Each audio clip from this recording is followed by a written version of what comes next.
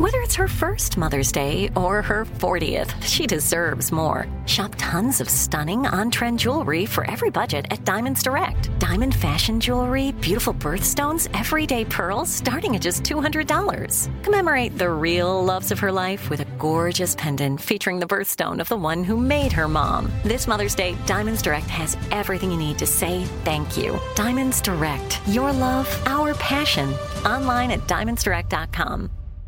I'm Tracy from Stuff You Missed in History class. Are you a small business owner or even someone who dreams of entrepreneurship? Then check out Season 2 of Mind the Business, Small Business Success Stories from iHeart Podcasts and Intuit QuickBooks. Join hosts Austin Hankwitz and Janice Torres as they interview entrepreneurs sharing insights around starting and nurturing a small business. You won't want to miss these inspiring stories of entrepreneurship and discovering ways to business differently so you can too.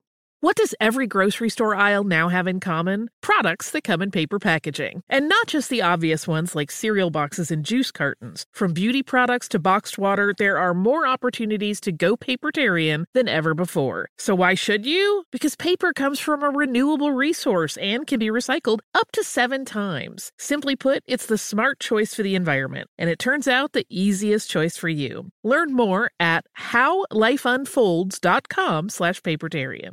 Planning your next trip? Choice Hotels' family of 22 brands has over 7,400 locations and the perfect hotel for any traveler you want to be. Like a Cambria hotel serving up locally inspired craft cocktails for all my folks who maybe want to meet up and talk about Mad Royals. Check into a Radisson hotel with flexible workspaces for you strivers who listen during business travel. Or a Comfort hotel with free hot breakfast, family-friendly pools, and big spacious rooms for the parents who listen with their kids and need a little retreat. What are you waiting for? Join Choice Privileges and start earning points toward your next stay. Find a stay for any you when you book direct at choicehotels.com, where travels come true.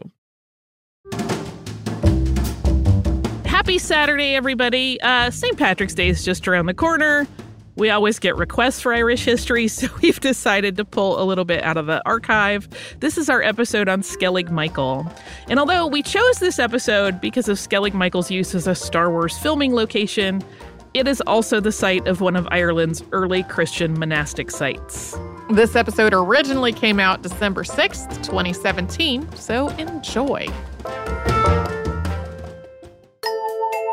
Welcome to Stuff You Missed in History Class, a production of iHeartRadio.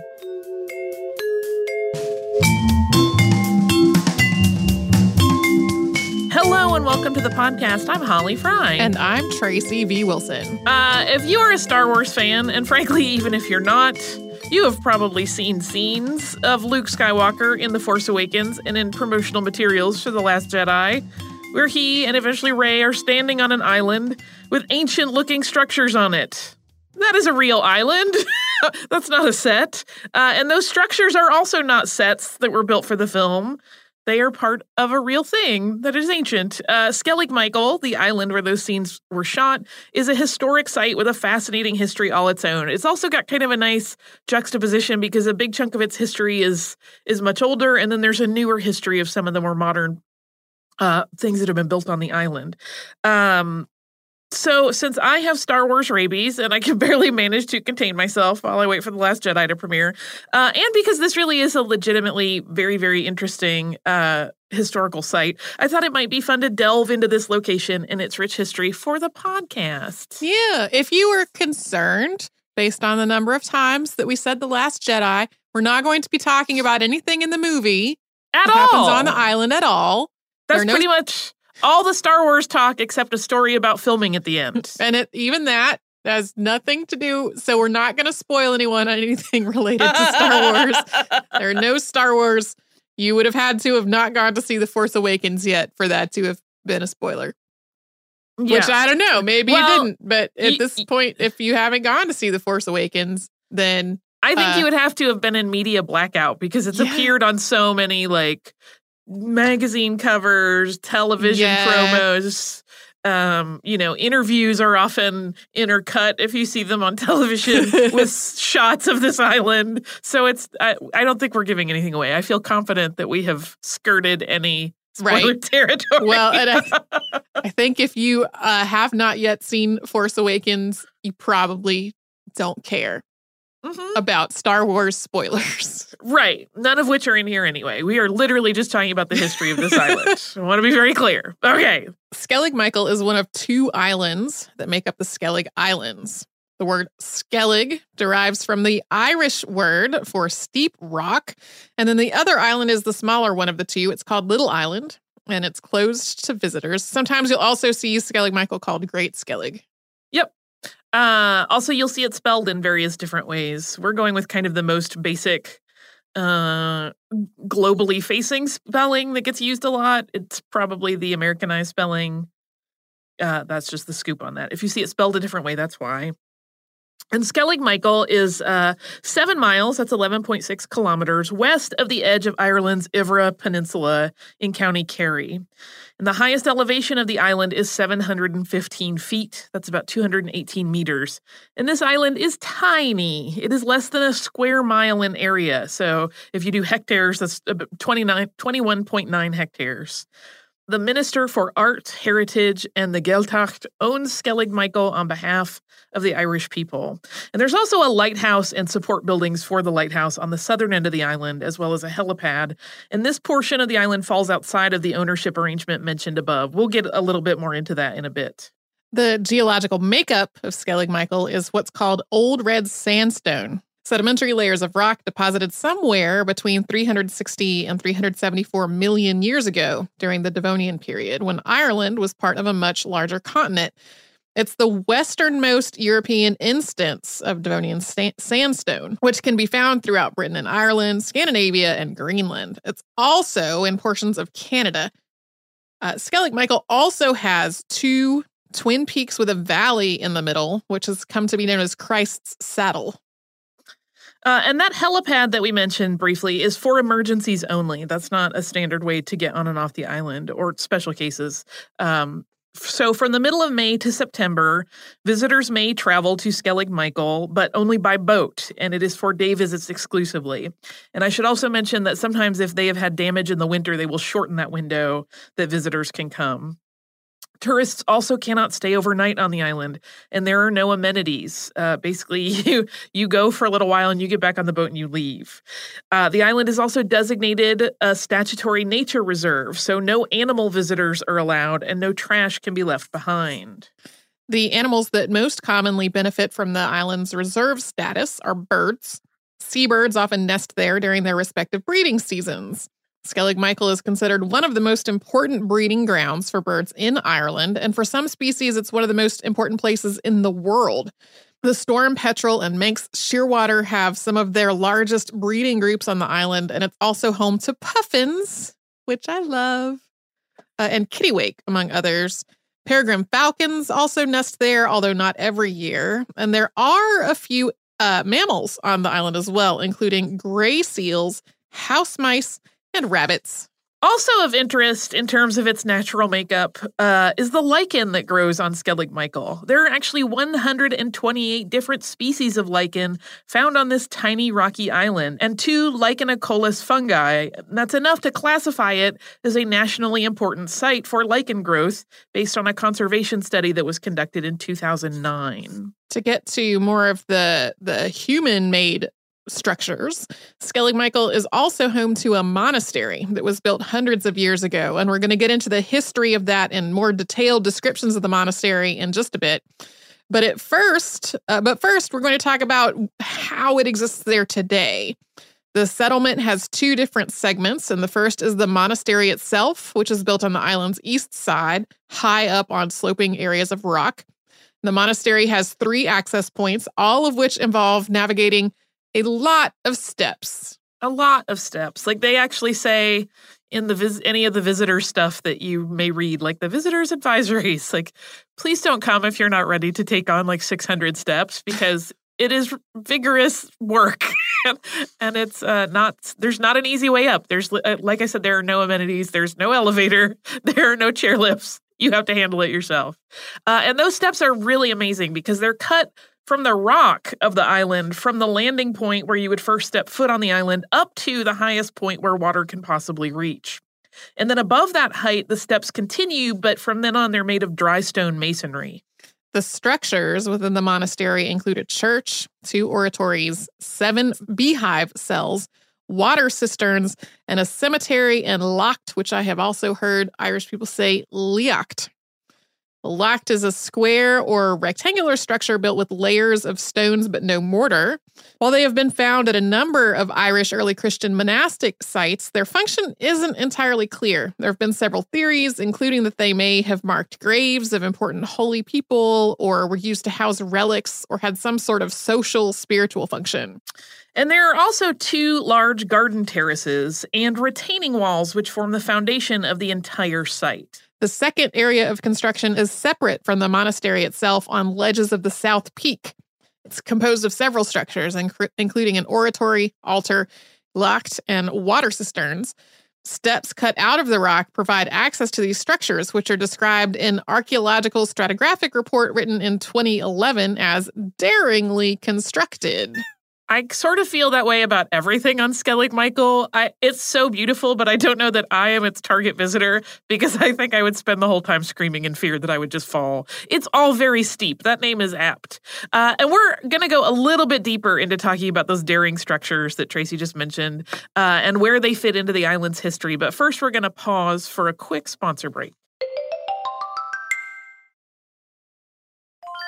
I'm Tracy V. Wilson from Stuff You Missed in History class. Did you know small businesses make up 99.9% of all businesses in the United States? The world is powered by entrepreneurs, and if you're a small business owner or even someone dreaming of starting your own business, then you'll want to check out Season 2 of Mind the Business, Small Business Success Stories from Ruby Studio, from iHeartMedia, and Intuit QuickBooks. And every episode, hosts Austin Hankwitz and Janice Torres talk to entrepreneurs about how they've grown from the lessons of launching and nurturing a small business and how they have found success being their own boss. From the excitement of first starting out to finding the right tools and resources to process invoices and payments like QuickBooks Money, you won't want to miss these inspiring stories of entrepreneurship and discovering ways to business differently so you can too. And if you're a small business owner or even someone dreaming of starting your own business, then you'll want to check out Season 2 of Mind the Business, Small Business Success Stories from Ruby Studio, from iHeartMedia, and Intuit QuickBooks.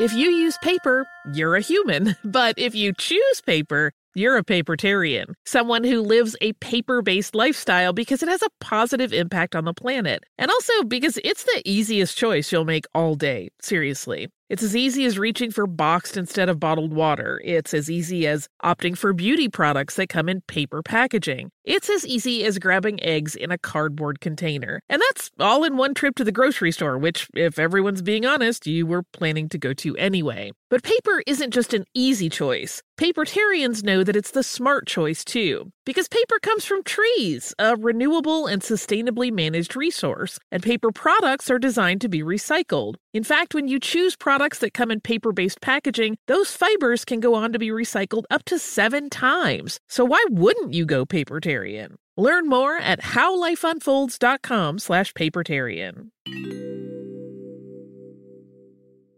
This episode is brought to you by Navy Federal Credit Union. At Navy Federal, it's been the mission to help the military community for over 90 years. And not just help them, but do everything to make sure they not only grow, but flourish. That's why Navy Federal Credit Union has all kinds of great savings and investment options like share certificates with sky-high rates. So don't hesitate. Start growing your finances today with a variety of savings and investment options. Navy Federal Credit Union. Our members are the mission. Savings products insured by NCUA. Investment products are not insured, not obligations of Navy Federal and may lose value. Focus Features presents Back to Black.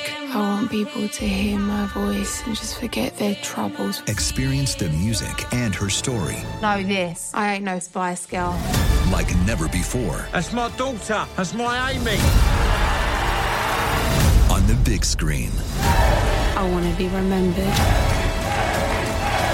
for just being me. Amy Winehouse, Back to Black, directed by Sam Taylor Johnson. Rated R, under 17, not a minute without parent. Only in theaters May 17th.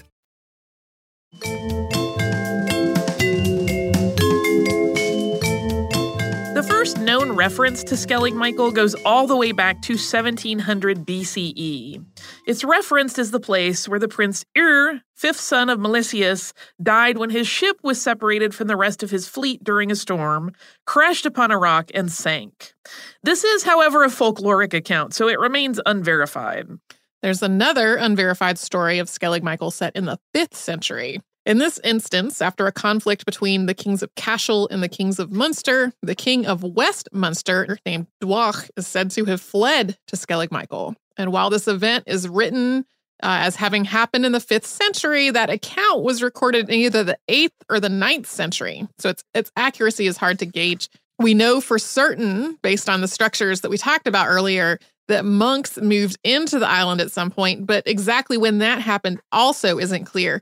The earliest estimates place the start of the monastery somewhere in the 6th century, although it could have been built as late as the 8th century. And then the earliest known reference to the monastery is in an annal entry from the year 824, which describes a Norse raid on Skellig Michael. Yeah, there's a lot of disparate accounts that place that at different times, but it's somewhere in there. I think most people tend to favor the earlier thing because a lot of the accounts that happen later on, and we'll talk about it in a minute, suggest that it was already functioning.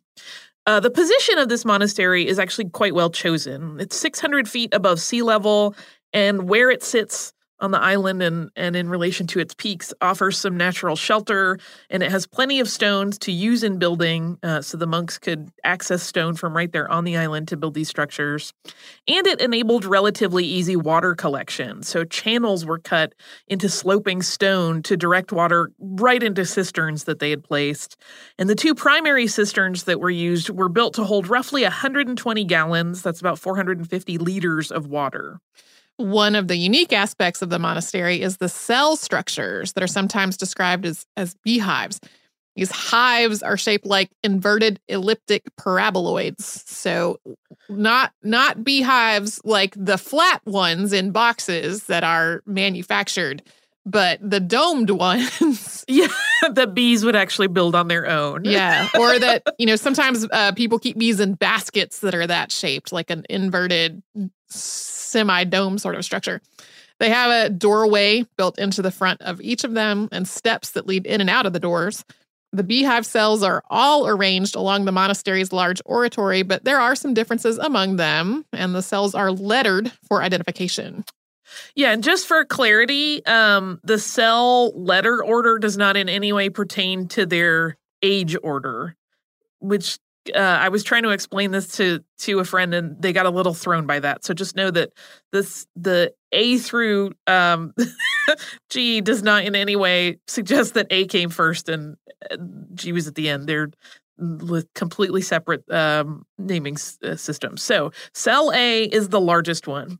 It actually has a second interior level, and it's believed to have been a communal space. And it's quite large. At the base of the structure, the walls of cell A are 1.8 meters thick, so that's almost 6 feet. And the interior space is about 15 by 12.5 feet. That's about 4.6 by 3.8 meters. And there's an interior height of 16 feet. It's about 5 meters. Cells B and C are smaller. They're about 2/3 the size of cell A. Cell D is actually no longer intact, but it was probably the oldest cell on the site. Probably it collapsed before cell C was completed. Cell E is bigger than B and C, but smaller than A. It's like a word problem in the SATs. Cell F is smaller in size to B and C, and it has these interior slabs that are arranged in a manner that suggests it might have been a sleeping area. These cells were built at various points in time, and they aren't homogeneous in their size, as noted, or in the way the stonework is done.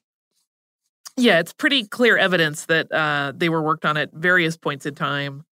So it spans some number of years. There is a central church at the monastery, that is St. Michael's, and it's partially collapsed. And what would have been its roof, which would have been made of wood, is long gone. The church appears also to have not been built all at the same time, but in two different stages. The second one to expand on what was a fairly small church that was built in the first phase. While a prominent and impressive aspect of the monastery's design is its retaining walls. They have experienced multiple structural failures throughout the life of the site, beginning when it was still occupied. The walls have been the focus of a lot of conservation and preservation work over the years. Yeah, they're amazing in that they really are, holding up all of this man-made structure, but they definitely are bearing the weight of that man-made structure, and as a consequence, sometimes they get tired and they break. Walls don't really get tired. I know nobody needs to tell me, but they get worn out. So the daring structures that we referenced a little while ago make up what's come to be called the Hermitage. And so in the modern era, these man-made structures on Skellig Michael's South Peak, so they're a little bit away from the others, were first referenced in an 1841 mapping survey. And then they made another appearance on record in the 1850s when Lord Dunraven visited the island and wrote of having seen the ruins of a quadrangular building there. The South Peak ruins were noted again by visiting scholars in the 1950s, but it actually wasn't until the 1980s that a study of the site was ordered by the Office of Public Works. There are 3 terraces that make up the Hermitage. There's a garden and dwelling terrace that's 43 feet. That's about 13 meters long. It ranges in width from 6.5 to 13 feet, which is 2 to 4 meters. One end of the terrace, which includes a section of the retaining wall, is about 5 feet or 1.5 meters high, and that remains intact. The other end of it, though, has collapsed. The oratory terrace sits at a right angle to the garden and dwelling terrace, and it's about 13 feet, that's 4 meters, higher up on the peak. On this terrace is a small oratory with an interior space of 7.5 by 6.5 feet. That's about 2.3 by 2 meters. And this terrace extends far past the oratory to the east, although it is quite a narrow sort of terrace that you're on at that point. From the oratory terrace, the outer terrace used to be reachable via a traverse that was chiseled from the stone by the monks. But in modern times, it's a place that's really best visited by skilled climbers and no one else. It's treacherous to navigate the ledges that you have to move across. It's not clear if that outer terrace was ever completed, and it's also not clear what its function was. Yeah, I watched a brief newsreel of a team that was going up when they were doing some preservation investigation. And it's like, look, we found handhelds. Like they're literally basically just scaling up the rock face until they actually found something that a human could stand on. So it is not just something you would go, hey, I'd like to go up there. It's again, not a place that I should maybe visit because it looks terrifying. Sometime before the early 11th century, the island monastery was dedicated to St. Michael. St. Fianan is also closely tied to the history of the monastery and may have been its founder. He's often referenced as the founder. But again, it's all a little unclear. Records of the late 12th century indicate that the settlement was occupied and having regular mass at that point. But soon after, in the 13th century, shifting church structure in Ireland and increased instances of inclement weather on and around the island led the monastery to be abandoned. The monks who had been living there moved to the mainland village of Ballinskelligs. And after that point, the monastery at Skellig Michael was considered part of the Ballinskelligs monastery. Yeah, but it wasn't really, it's not believed to have been occupied after that point. It just kind of was notated as part of their larger kind of organizational structure. But again, there had been a shift in climate, and it really was not easy or safe to occupy that area any longer.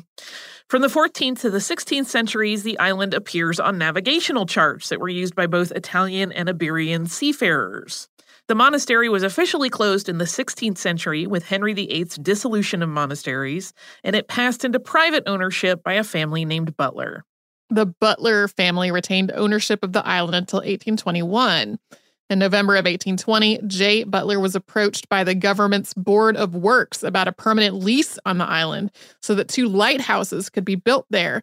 And after some back and forth, legal experts investigating the situation determined that Butler's legal ownership of the land was not clearly documented. After an appraisal of the property, the Butler estate was paid £780 for Skellig Michael, and the commissioners of Irish Lights assumed ownership of it. We're going to talk about the lighthouses in just a moment, but first we're going to pause and have another short sponsor break. I'm Tracy V. Wilson from Stuff You Missed in History class. Did you know small businesses make up 99.9% of all businesses in the United States? The world is powered by entrepreneurs, and if you're a small business owner or even someone dreaming of starting your own business, then you'll want to check out Season 2 of Mind the Business, small business success stories from Ruby Studio, from iHeartMedia, and Intuit QuickBooks. And every episode, hosts Austin Hankwitz and Janice Torres talk to entrepreneurs about how they've grown from the lessons of launching and nurturing a small business and how they have found success being their own boss. From the excitement of first starting out to finding the right tools and resources to process invoices and payments like QuickBooks Money, you won't want to miss these inspiring stories of entrepreneurship and discovering ways to business differently so you can too. And if you're a small business owner or even someone dreaming of starting your own business, then you'll want to check out Season 2 of Mind the Business, small business success stories from Ruby Studio, from iHeartMedia, and Intuit QuickBooks.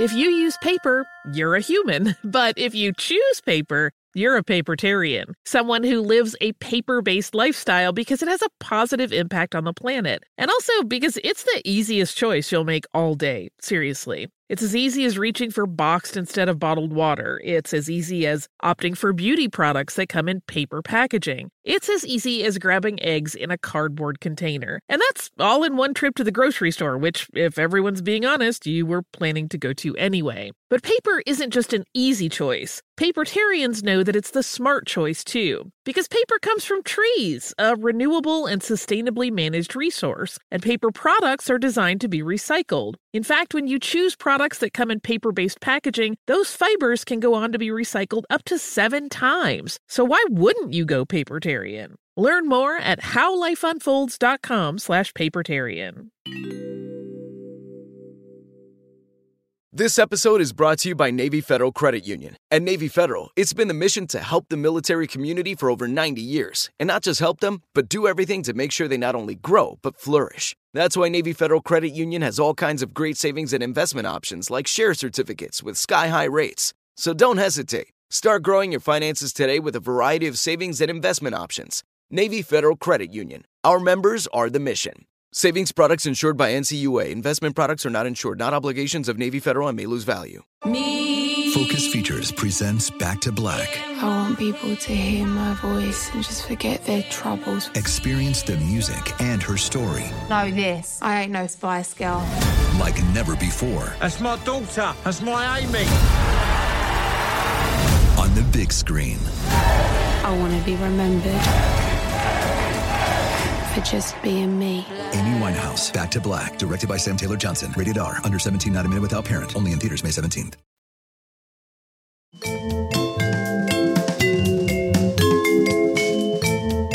Construction of the 2 lighthouses at Skellig Michael began in August of 1821. Inspector George Halpin designed the buildings and roadway and oversaw initial construction. And the Lighthouse Road runs from the upper lighthouse site, which is on the western side of the island, south to the coast, and then around the island's south and east edges to the east landing. There is no road along the northern shore of the island. There aren't many records of the actual construction process, but both lighthouses were completed and in use by the end of 1826. The taller of the 2 lights was nearly 400 feet. That's 121 meters above the high water mark, with a visibility range of 25 miles or 40 kilometers. The lower light was 175 feet or 53.3 meters above the high water mark, with a visibility range of 18 miles or 29 kilometers.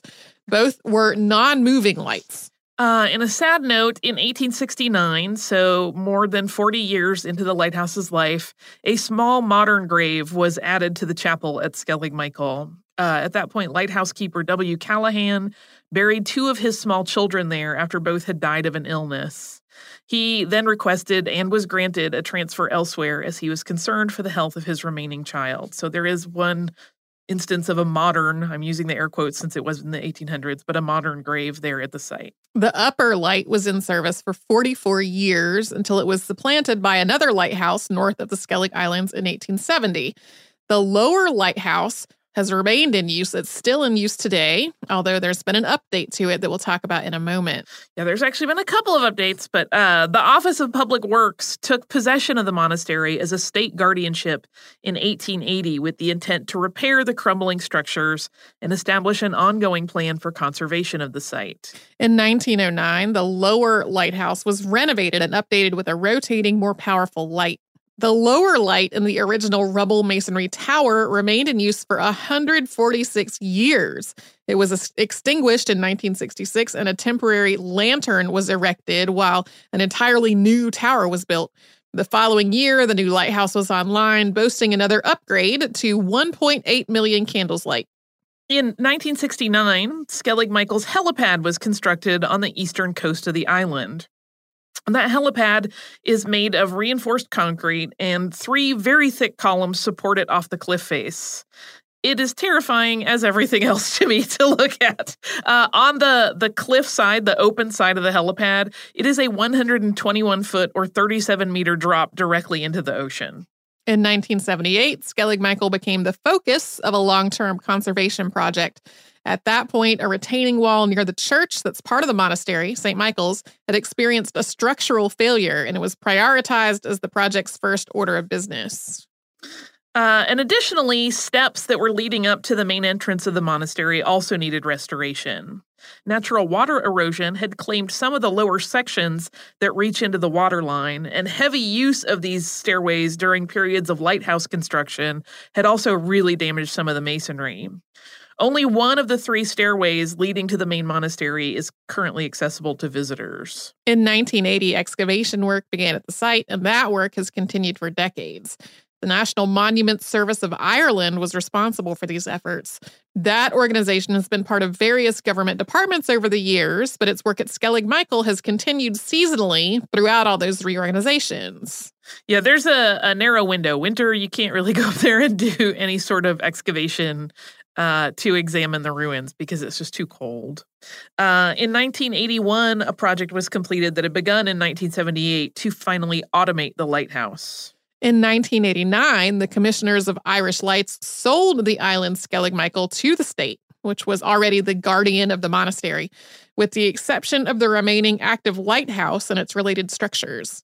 Yeah, the Commissioners of Irish Lights still retained that lighthouse area. And then in 1996, Skellig Michael became a UNESCO World Heritage Site. On October 22nd, 2001, that lighthouse was converted to solar power.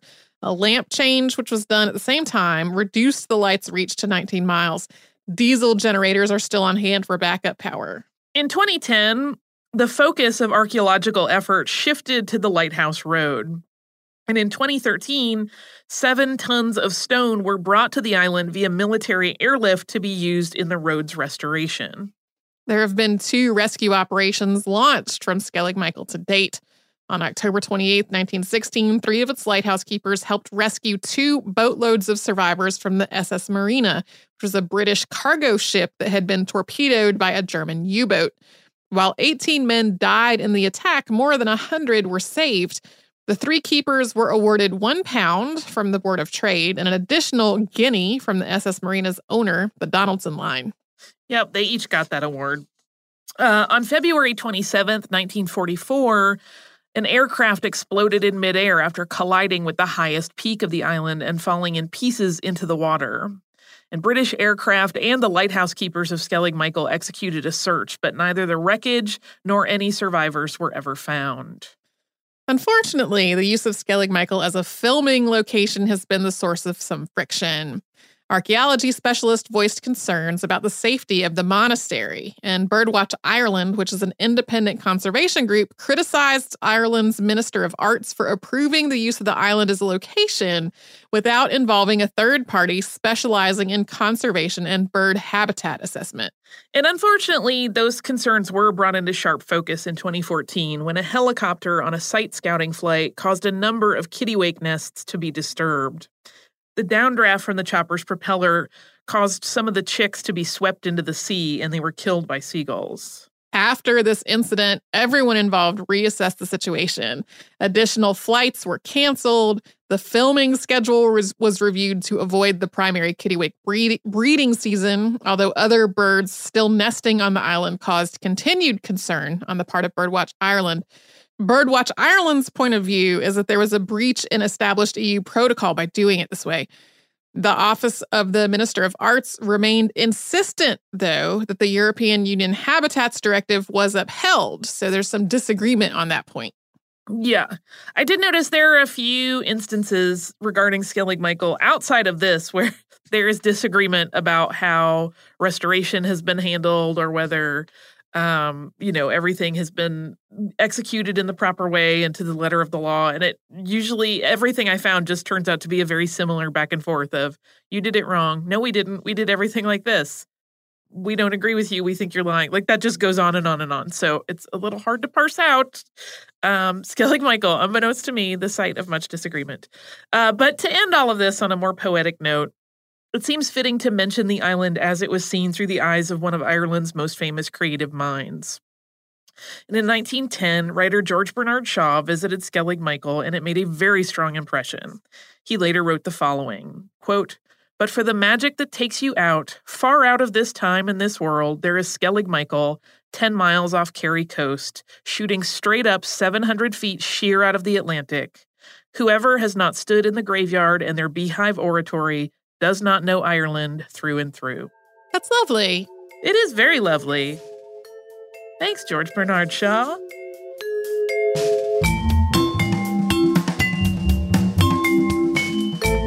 Thanks so much for joining us on this Saturday. Since this episode is out of the archive, if you heard an email address or a Facebook URL or something similar over the course of the show, that could be obsolete now. Our current email address is historypodcast@iheartradio.com. Our old How Stuff Works email address no longer works. You can find us all over social media at Missed in History.